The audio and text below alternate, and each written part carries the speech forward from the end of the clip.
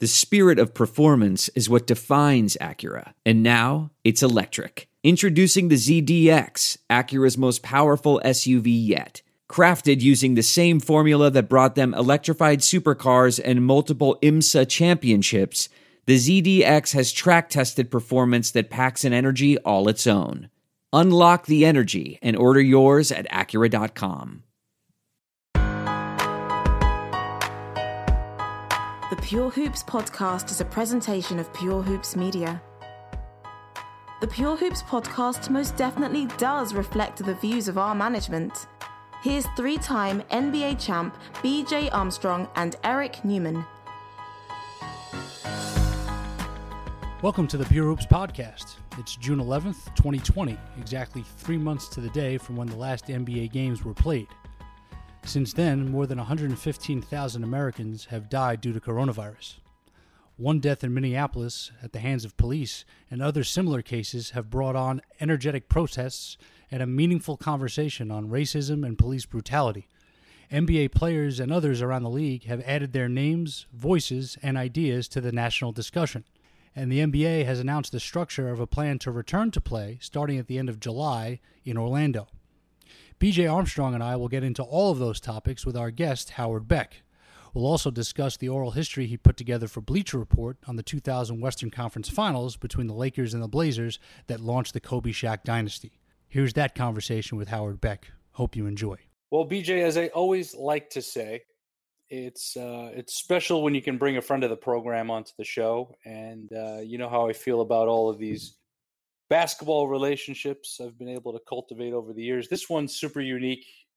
I'd like to welcome back the one, the only, Mr. Howard Beck. Howard, how are you, my friend? I'm doing all right. I'm glad to be the one and the only because I wouldn't want anybody else to be confused with me or have to carry the burden of being some other Howard Beck. So. Well, there is only one Jelly Bean Beck, and that is you, my friend. Appreciate that. Before we dig in, it's been a crazy week, obviously, a crazy couple of weeks all over the country. You being in New York and Brooklyn, everything good by you? Everything calmed down a bit? I'm not hearing helicopters, like 24 hours a day outside my window anymore, so that's probably a good sign. The sirens are still fairly constant, and it's hard to know whether that's COVID-related, whether that's protest-related, or whether that's just other general New York stuff. But, obviously it's been a strange few months, a intense couple of weeks. But in some ways, I feel like an encouraging couple of weeks, too. The masses of people that have been out marching in my neighborhood and others around here and around the country, around the world, if there's any good to come out of all this, it's that everyone seems to be focused pretty squarely on this issue now of police brutality, of social justice, of racial justice. And the more I see people out there in the streets and using their voices and we can get into the NBA's role in this too, but the number of pieces I've seen written or just the number of players and coaches and former players, former coach, everybody is squarely focused on this. And I just, to me, I'm going to try to be an optimist and feel like, maybe this is a turning point. Yeah, absolutely. And before we get to the run-up of the return of the league, the league, of course, always ahead of the game, it seems, on this issue compared to other leagues and other sports. But obviously, as a society, country, and a culture, we've been way behind on this issue. How do you think the NBA now is collectively trying to go about being a positive voice here, a voice for change? And, who do you see emerging at the forefront? Well, it's interesting because right now it's not collective by the NBA, and maybe it's because they're all scattered and we don't have an active season going on right now because we are still in this state of suspension. So there's not a cohesive NBA approach to this issue right now, nor necessarily team by team. What we see is just a lot of, individual efforts, whether it's players writing in the Players Tribune, whether it's, Jaylen Brown driving from Boston to Atlanta to go march in his hometown, or, Tobias Harris or Steph Curry and Klay Thompson. We've seen players, in every market and all across the country just exercising their voices and making themselves heard. What I'm curious about is whether that will eventually coalesce into something that's more of a cohesive campaign by the NBA, and I think it probably will. Knowing the league as we do, look, they've got so much else on their plate right now, just trying to get the league started again with a lot of obstacles, a lot of challenges to getting going in Orlando by the end of July, and so I think that's taking up a lot of energy and a lot of headspace for everybody who works in the league, whether it's in the league office or with individual teams. But I do think I would be surprised if there's not some sort of attempt by the league or a campaign, fostered by the league to channel all this energy and all these voices into a what could be a pretty powerful, group effort across all 30 teams once the league resumes. Howard, one of the the things that you just touched upon, could you give us what is take the temperature, or kind of give us an update on how will they actually execute this? Talking about going to play down in Orlando, and can you give us an update on how or what that could possibly look like? Well, you probably will know more than I do and sooner than I will, BJ. But the setup, it's clearly they're straddling a fine line, right? Because safety has to come first. The reason the league was suspended in the first place was because there was a global health crisis with this coronavirus, and that has not gone away. Though some people are acting like it has, it's still a threat. It is still a concern. And it is still the most important thing for the league to navigate. All the other things aside, the structure of the league and the number of games played and the playoffs and all these play-ins, all this stuff is secondary to safety. And so they need to create this virtual bubble, but at the same time, they have to be sensitive to the fact that people are going to go into this and have to be there for, potentially 3 months, and, do not want to feel like they're prisoners of the league or of Disney for that time. So it's tough. If you make it too much of a passive bubble, then you are running the risk of the virus being introduced into the NBA ecosystem. And if it's too strict, then it's tough for guys, and guys may not want to do it. We're already hearing reports of, and I'm not surprised that there are players who are now conferring with each other about whether this is the right way to go, whether it's worthwhile. These are tough issues, but the only way for the NBA to do this and do it successfully and to finish this season and to crown a champion is to do it in a way where the coronavirus does not derail the whole thing.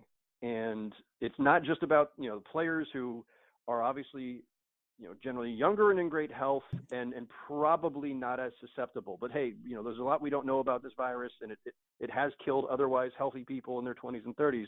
But you also, of course, have coaches, some of whom are older. You have team staffers, some of whom are older. You got a lot of people who may not even know what their own underlying vulnerabilities are, because sometimes you don't know what they are until you've already caught something that has caused harm. So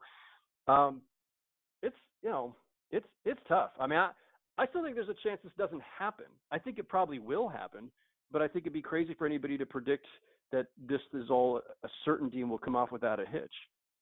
I'm glad you said that, because the margin for error here is so slim. There are so many factors at play that my brain hurts to even think about it. And then you think about the basketball aspect of this, right? We've been out of it for 3 months. One of the beauties of playoff basketball is that journey through the season, that chemistry, the mission the top level teams are on that makes playoff basketball so special. Now we've had that pause, momentum's gone, chemistry is kind of hibernating, and you don't know what guys have been doing. We've heard all the different stories about guys who have had access to places, guys who haven't shot a ball in 2 or 3 months. So, we've got 7 weeks till games resume. Individuals are starting now, and we see the runway that's being proposed as far as, team practices and getting this going. I mean, is there any way to predict what kind of quality of play we're going to see on the floor? I'm afraid it's not going to be very good, Eric. At least to start. I mean, imagine turning on the playoffs one day, the NBA playoffs, where, as you put it, you're seeing the teams at their absolute best. The best teams, the best players playing their sharpest with their best chemistry, their best rhythm, all of that, their best timing. But imagine instead those playoffs are starting in November of a normal year, when teams have just gotten back together for a couple of weeks. And instead of it being, oh, we're working out the kinks in these first 10 games of the season, we're trying to figure out who we are and our identity and our chemistry. No, those are playoff games all of a sudden. And worse, as you noted, this is the longest layoff guys have ever had without even being able to train or even shoot. It's not a normal off season. It's not like a lockout situation like we had in 2011 or in 1998, because at least at those times, guys could still go play pickup. Guys could still go to gyms and work out. Nothing has been open, not team facilities, not local gyms down the block. I mean, everything. So the ramp up is going to be a lot tougher. I don't know what these teams are going to look. I mean, nobody does. This is the great mystery on the basketball side of it. Putting all the virus stuff aside, what is anybody going to look like when we finally see them back on the court, presumably on July 31st? I don't know. I tend to think it's going to be a little messy at the beginning. You just hope nobody gets injured, or that there are minimal amounts of injuries from trying to speed this thing up and getting back to basketball. But I gotta think that there's going to be a deficit there on the basketball side, and on top of that, without fans in the building, it's just going to change the atmosphere, and who knows what kind of effect psychologically and physiologically that has on the game, because you're just not playing in the same kind of environment. Yeah, that was going to be the next point I bring up. And, BJ, you know this better than anybody from playing in the old Chicago Stadium. Howard, you know this from, covering the Lakers back in the day during their three-peat, which we'll get to in a moment. But the home court advantage and the environment and the buzz and the rush of that, this is going to be more of a summer league environment. I mean, Howard, I read somewhere that they're talking about bringing the courts, the actual flooring, down to Orlando, and the home team, higher seed, having their own floor down there. Is there any truth to that? And how do you see the home court advantage being a non-factor now as we're going into these playoffs? I'm skeptical that they're going to be bringing in the hardwood from the various arenas. I would assume. I mean, I don't think the parquet is going to travel very well down to Florida. You? I mean, it's asking a bit much. I think what they probably could do, and I'm guessing here, it's just off the top of my head. I would think they could at least find a way to provide the kind of on-floor signage, the various logos of the various teams, and even maybe the baseline designs and all that. Maybe they can do temporary versions of that, slap it down. But the problem is that the way they make those things these days, they're seamless, so that you're not, it's not causing any problem with your footing. Sure. And if these are decals and things, then it might get a little bit sketchy. So I don't know. I cannot imagine they're going to have 22 different floors from the various arenas there. That seems like too much effort. The bigger thing is the crowd and the lack thereof, because without a crowd there is no home court advantage. And home court advantage is somewhat about the facility, somewhat about your floor or your whatever, just familiarity. But a lot of it, of course, is just the atmosphere. It's the fans, and there are ways they can possibly try to simulate that, but it's all going to feel as fake as it is if it's just piped in. So, how that impacts the game, I've said this a few times in the last couple of weeks. If you're a 1 or 2 seed, even a 3 seed, you should not need home court advantage to beat anybody in the first round anyway. So I think it's irrelevant there. Where it becomes an issue potentially, or does become an issue, is certainly conference finals and then finals, where that home court edge is often decisive or can be. Talent usually wins out in this league, but we've certainly seen any number of game sevens over the decades that are, some of the most memorable games any of us have witnessed that, the participants will tell you, yeah, if this game was back at our place, would have gone the other way. I mean, it matters. And there's been studies of this, of how the home court edge matters in the NBA. It can't be dismissed, but I also think it can't be really simulated. The ideas that have been floated to try to make up for it with extra possessions for the higher seed or extra fouls or whatever, I think are silly. That messes with the integrity of the game. Sure. I think this is a case where you just got to say, you know what, tough. Sorry, it's just not going to apply this year. It's an unusual year. You're fortunate just to get this thing back going and to finish it out. Howard, by all accounts, just listening, I don't want to put you on the spot here, but I have to ask, what do you think this is the correct thing to do for the NBA to try to come back and play? I mean, that's a really tough one, BJ. I mean, I'll say this. I would not want to be in Adam Silver's shoes. I would not want to be in the shoes of the team owners, of the players, of the union. This is a really difficult decision for them all to make. On the one hand, there is still a global pandemic ongoing, and there are risks associated with it. And the result of this resumed league, how it's going to play out, whether that's worthwhile, on some level, it feels like maybe it's not. Maybe you should just put this off. But there's hundreds of millions of dollars at stake too, and that is a huge part of this. It may be the only important part of this, aside from the virus itself. That's what they're really weighing. They're weighing the health concerns against the business concerns and the ability of this league to survive this period, because every game that you play is that many more millions back in the coffers. It's going to be a loss regardless, right? Because we wiped out a bunch of, a few months of season, and they're not making up all those games. So regardless of what they do in Orlando, the league is going to have lost probably hundreds of millions in this calendar year. It's going to affect the salary cap. It's going to affect budgets for next season. It's going to affect all kinds of stuff. So what you're doing by bringing 22 teams instead of 16, which is what I think they should have done, but it's easy for me to say. But you bring more teams, you have more games, you reduce the losses that much more because those are games that are generating revenue. Whether they should or they shouldn't, I feel like is just a question that's beyond me. I think this is going to be somewhat uncomfortable. I think we're all going to be kind of holding our breath. Like, let's just hope nobody gets sick. Let's hope, especially that some of the older coaches like Mike D'Antoni or Greg Popovich, Alvin Gentry, that they don't catch this because the league decided to, I don't want to say rush into this, but the league decided that they needed to do this.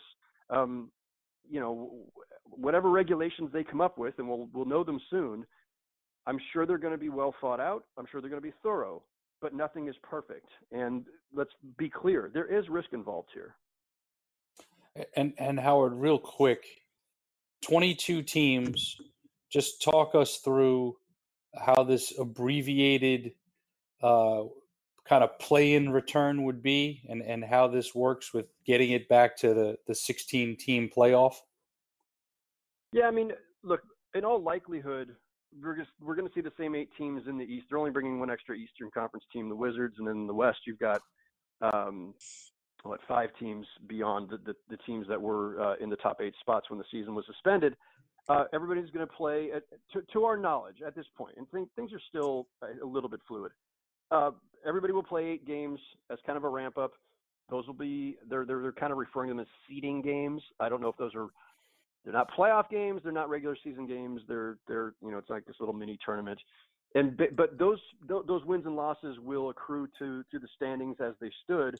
So if you were on the outside looking in, if you're the Portland Trail Blazers, you can make up that ground on the Memphis Grizzlies and displace them as the 8th seed. But then trying to remember what the gap has to be. If you're within 4 games of the 8th seed, 2 games, whatever it is, I can't remember the exact details. Then there'll be this quick play-in where the 9th seed would have to beat the 8th seed twice, but the 8th seed would only have to beat the 9th seed once.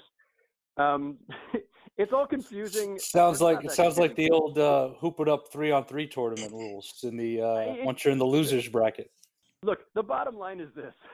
I won't say that I don't care who gets the 8th seed in the West, which is really the only place that is up for grabs.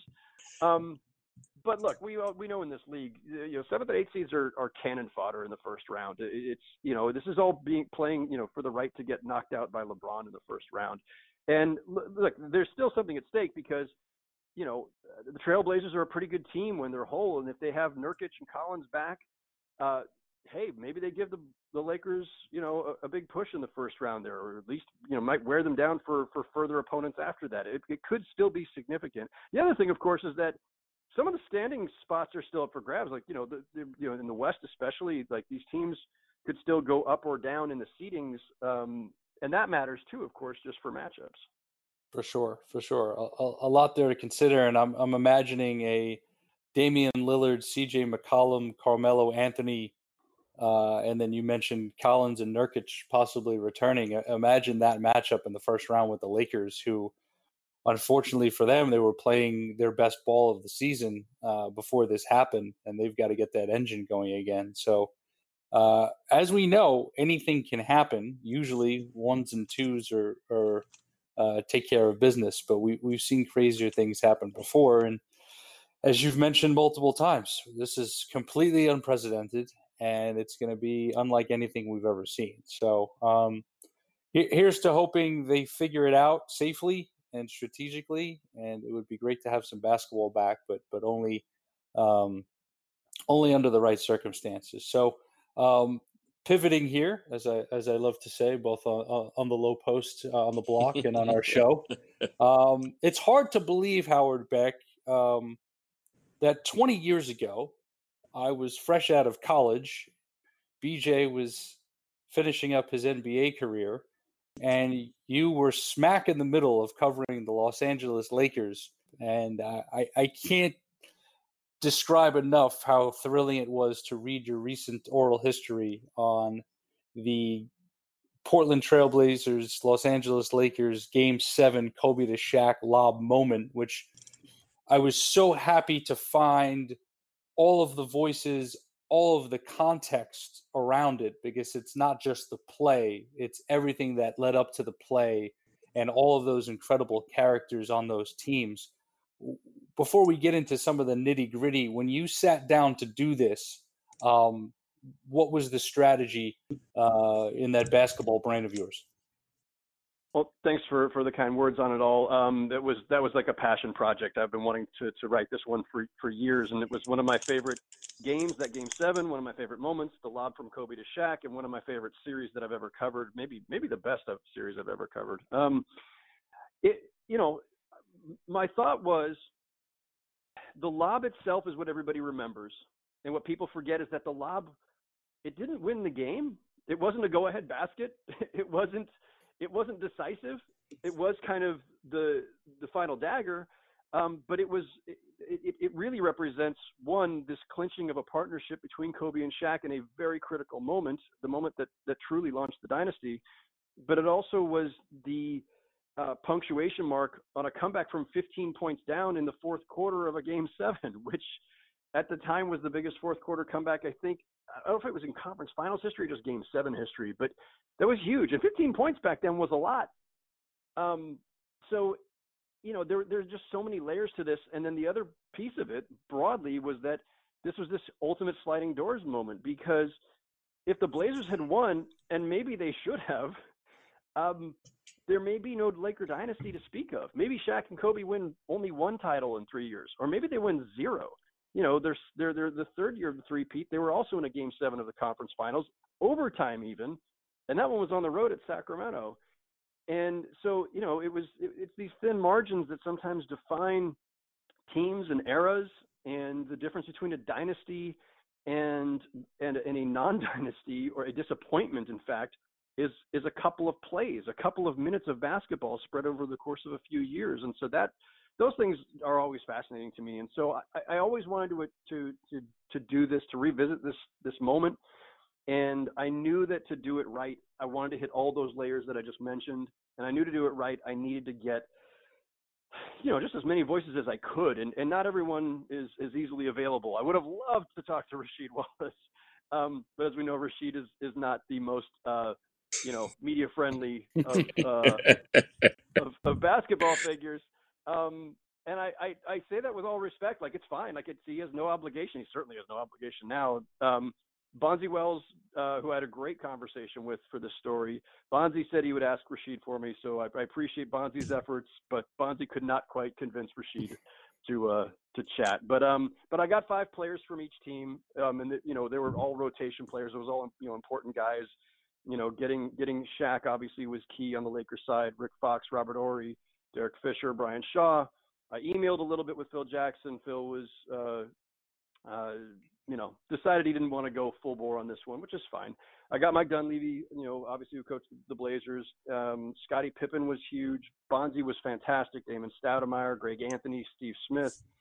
And so I think that was able, with all those voices, I could paint the fullest possible picture of how these teams viewed each other, of what that moment meant for all of them. And it was so much fun to do. It was great. I'm glad people enjoyed it. And Howard, from your perspective, and speaking with everyone, I'm just watching that series as a casual fan. What was the turning point? Because the Lakers were up 3-1 in the series. Yeah, the Lakers were up 3-1 in the series. So the thing about the Lakers back then, especially that first year, they won 67 games and they won the championship. So I think people just think, oh, well, of course, there was this dominant team. They were like the Warriors, just like smashing everybody on the way to the title or something. And it just wasn't the case. They won 67 games in the regular season, but that was a surprise. Nobody saw that coming even, their first year under Phil Jackson. And when they got to the playoffs, sure, they entered as the favorites at that moment. But before the season started, they weren't even viewed as the favorites. The Spurs were considered the favorites to repeat as champs. The Blazers were picked by a lot of people ahead of the Lakers. The LA Times had the Lakers 5th in the West before the season started. And so they came together much faster and acclimated to the triangle much faster than anybody anticipated. But they get to the playoffs, and here they are, this swaggering team with Shaq, who's the most dominant player in the game. He won the MVP that year nearly unanimously, should have been unanimously. Kobe is only 21, but he's already an all-star. They've got some good role players, although people at that time weren't sure about those guys. And they go up to the best of 5 first round back then. They go up 2-0 on the 8th-seeded Sacramento Kings, who are not the powerhouse Kings yet. They're just the 8th seed. The Lakers are up 2-0 on them, and they lose the next 2 in a row in Sacramento, and now they've got to face a life-or-death Game 5 against an 8th seed, flirting with disaster. Now, I think, if I recall, they blew them out that game. But still, they let it get there. They go to the second round. They go up 3-0 on the Phoenix Suns. And then they lose Game 4 by double digits and just were never even in it at all. They closed it out in 5. They were never really in danger, but still, they're flirting with disaster. They just didn't know how to deal with success. And so it was just the same thing when they got to the conference finals. They split the first 2 games. The Blazers won Game 2 at Staples Center to steal home court advantage. Lakers get it back. They're up 3-1, and then they lose the next 2 in a row, including losing another game at Staples Center in Game 5. So the whys and the hows, well, because the Blazers were really good. Like, it wasn't some specific aspect of X's and O's or execution specifically. It was more about, to me, the Blazers were just really good at the right spots, right? Like, they had multiple guys who could make Kobe really work at both ends. Scottie Pippen, Steve Smith, Bonzi Wells, these are all physical wings who could take Kobe down to the block, who could make him really work on offense for his shots. And not many teams had that kind of arsenal to throw at him. And then Arvydas Sabonis was one of the few guys who actually was as big and powerful as Shaq. Now, he was not as nimble as Shaq, so that was a problem. But Sabonis could certainly stand up to him, and he had 3-point shooting range, so he could pull Shaq out of the paint. And then they had, a wealth of bigs, in Rasheed and Brian Grant and a young Jermaine O'Neal. So they presented pretty big challenges, and they were a veteran team. And so they gave the Lakers all they could handle. That team was so good and has become so forgotten. And Howard, you covered it. BJ, you played against so many of these guys. Can we just talk for a minute about how good, first off, Steve Smith was, and for how long. And that Game 7, he is lighting the Lakers up until the momentum turns. BJ, what kind of player was Steve Smith to deal with? Well, people don't recall, Steve is from Detroit, and so I've been knowing Steve since he was a young man, watching him grow up and going to Michigan State, coming to the league. And when he first came in the league, people forget they thought he was a point guard. And Steve always had a great feel for the game, and his game advanced. And what I mean by that is he began to explore the post, utilize his height because he was, 6'7" or so, probably bigger than that. And he had a great feel for the game. So when you watch and, as you play and you advance in the playoffs, size does matter, especially at the guard position. And Steve was a very capable scorer, as you just alluded to. And then all of a sudden you throw in his ability to initiate the offense and take over some of the point guard duties, along with another big guard and Scottie Pippen and Bonzi Wells and all of those guys. And suddenly now you have a problem because those are three, they all bring something unique to the game. So, but Steve Smith was an incredible player, had an amazing career. And, I think he won a championship there in San Antonio, if I remember correctly. Yes. In San Antonio. So he was more than a capable player and provided many problems for many years that I had an opportunity to play against him professionally. And but that's nothing new to us. We've been watching Steve since his days back in Detroit growing up, and it was incredible to watch. And Howard, you look at how I connected with Bonzi back in the fall. He came by one of our All the Smoke tapings, and we've been in touch a lot since. And it got me back into how that team was constructed. And they get Steve Smith by trading J.R. Rider, and they bring Pippen in after his first year in Houston doesn't work out, after the Bulls are broken up. You talk about it in your oral history where if the Blazers win that game, they've got a very good chance to win a championship. And they don't make some of the moves that are made that offseason, which, of course, is, correct me if I'm wrong, it's Brian Grant is gone, Jermaine O'Neal is gone, Sean Kemp and Dale Davis brought in. You combine that with the fact that the East's finals representatives the next few years are not exactly all-time great teams that we think about. What could have this Blazers team been if that fourth quarter goes another way? Well, according to Steve Smith, they get the three-peat. So now the Lakers disagreed a little bit when I put that to them. Smitty was one of my first interviews, so I got to parade his quotes to all the Lakers once I talked to them. But Smitty said, he was smiling, but it was not entirely in jest. But and also he's not wrong. Like, they had the potential to do that. They were stacked enough. They were talented enough. Now they had some age issues. Scottie had a lot of miles on him. Sabonis was 35 and had obviously a lot of miles on him, and had come to the NBA late in his career, as we know.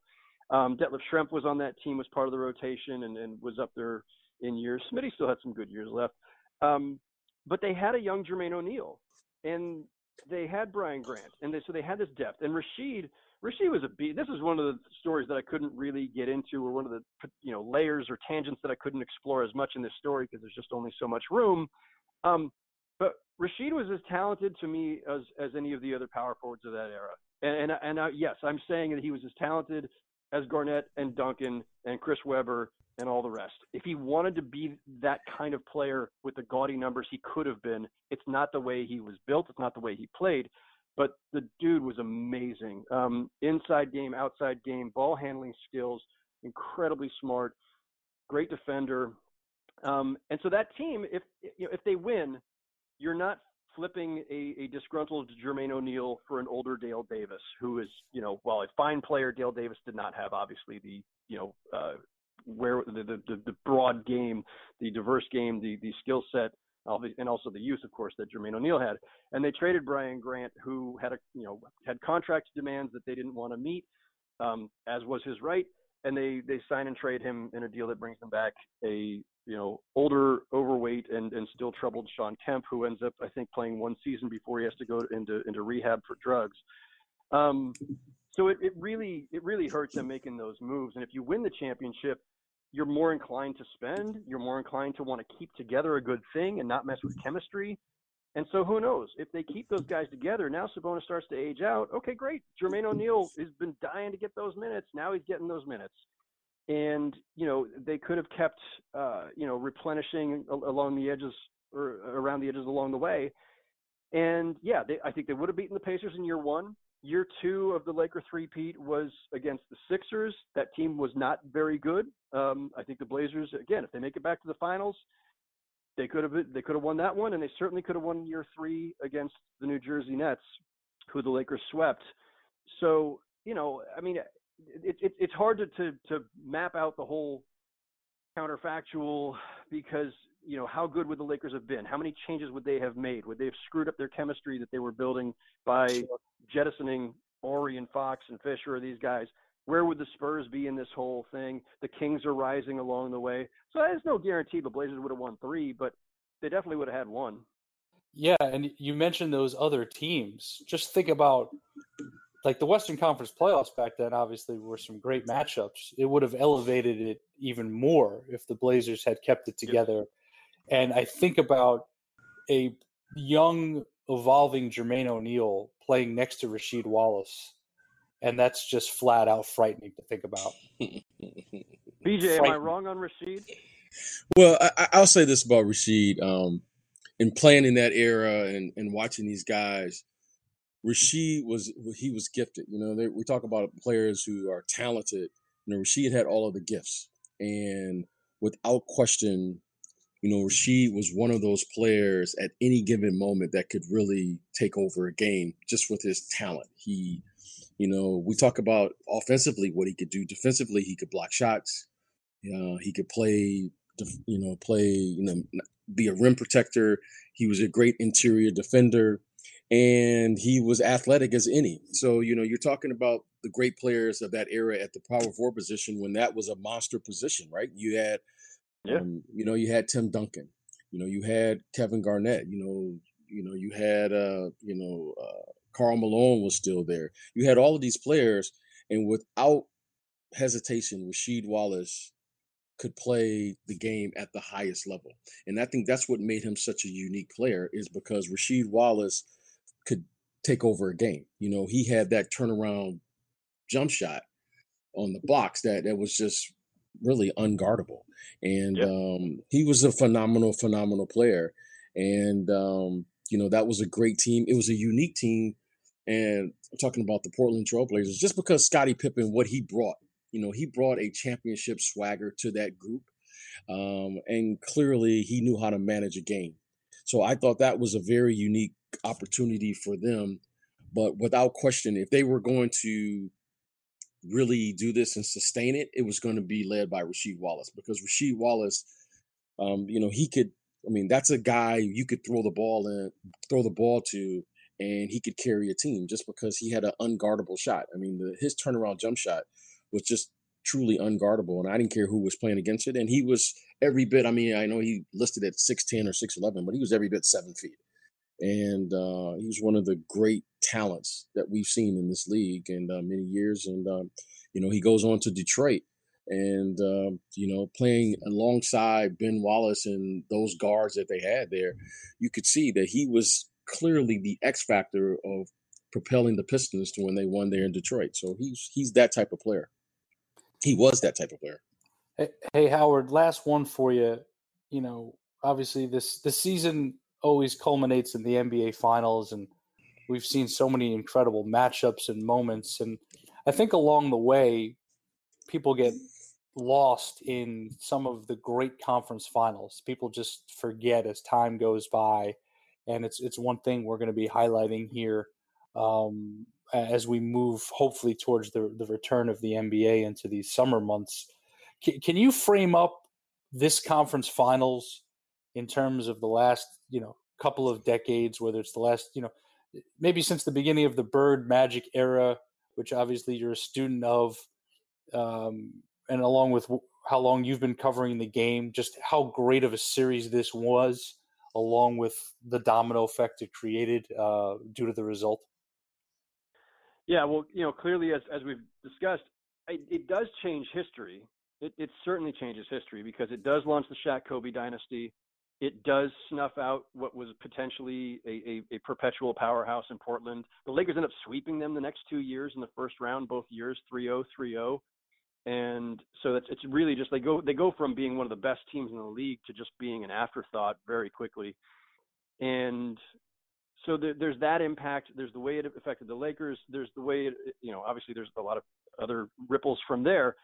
In terms of that series and conference finals, at least ones that I've covered. I mean, that one and the 7-game series against the Kings 2 years later were two of the best series, two of the most intense that I've ever covered. And trying to flash forward, I mean, I'm thinking about other series. It's different when you're not the beat writer. I've covered other series. I've parachuted in and out of series where I'm not there from start to finish. Because these days as a national writer, you're just not there plugged in all the time. It's just different when you feel it up close, when you know these guys from being around them every single day for an entire season or 7 years as I was there.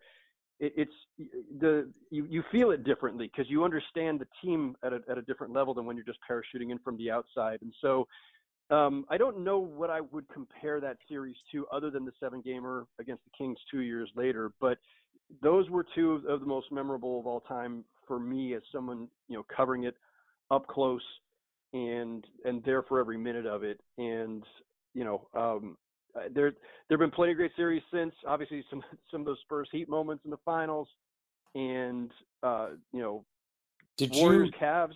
Yeah. Did you cover Thunder Warriors at all in 2016 when the 73-win Warriors came back from 3-1 down? Did not. I can't remember where I was that week or what I was working on, but no, I did not cover that series. Yeah, that was a heck of a conference finals series. This was great, man. This was great. BJ, anything else to throw at our guy? Hey, ours the best. Guy's seen it all. He's covered and done a great job, and I appreciate you for coming on. No, thanks, guys. This was fun. Thanks for having me. Sure. We'll talk soon, buddy. Thank you. Take care. Great to reflect back on that classic series and what it meant to those two franchises.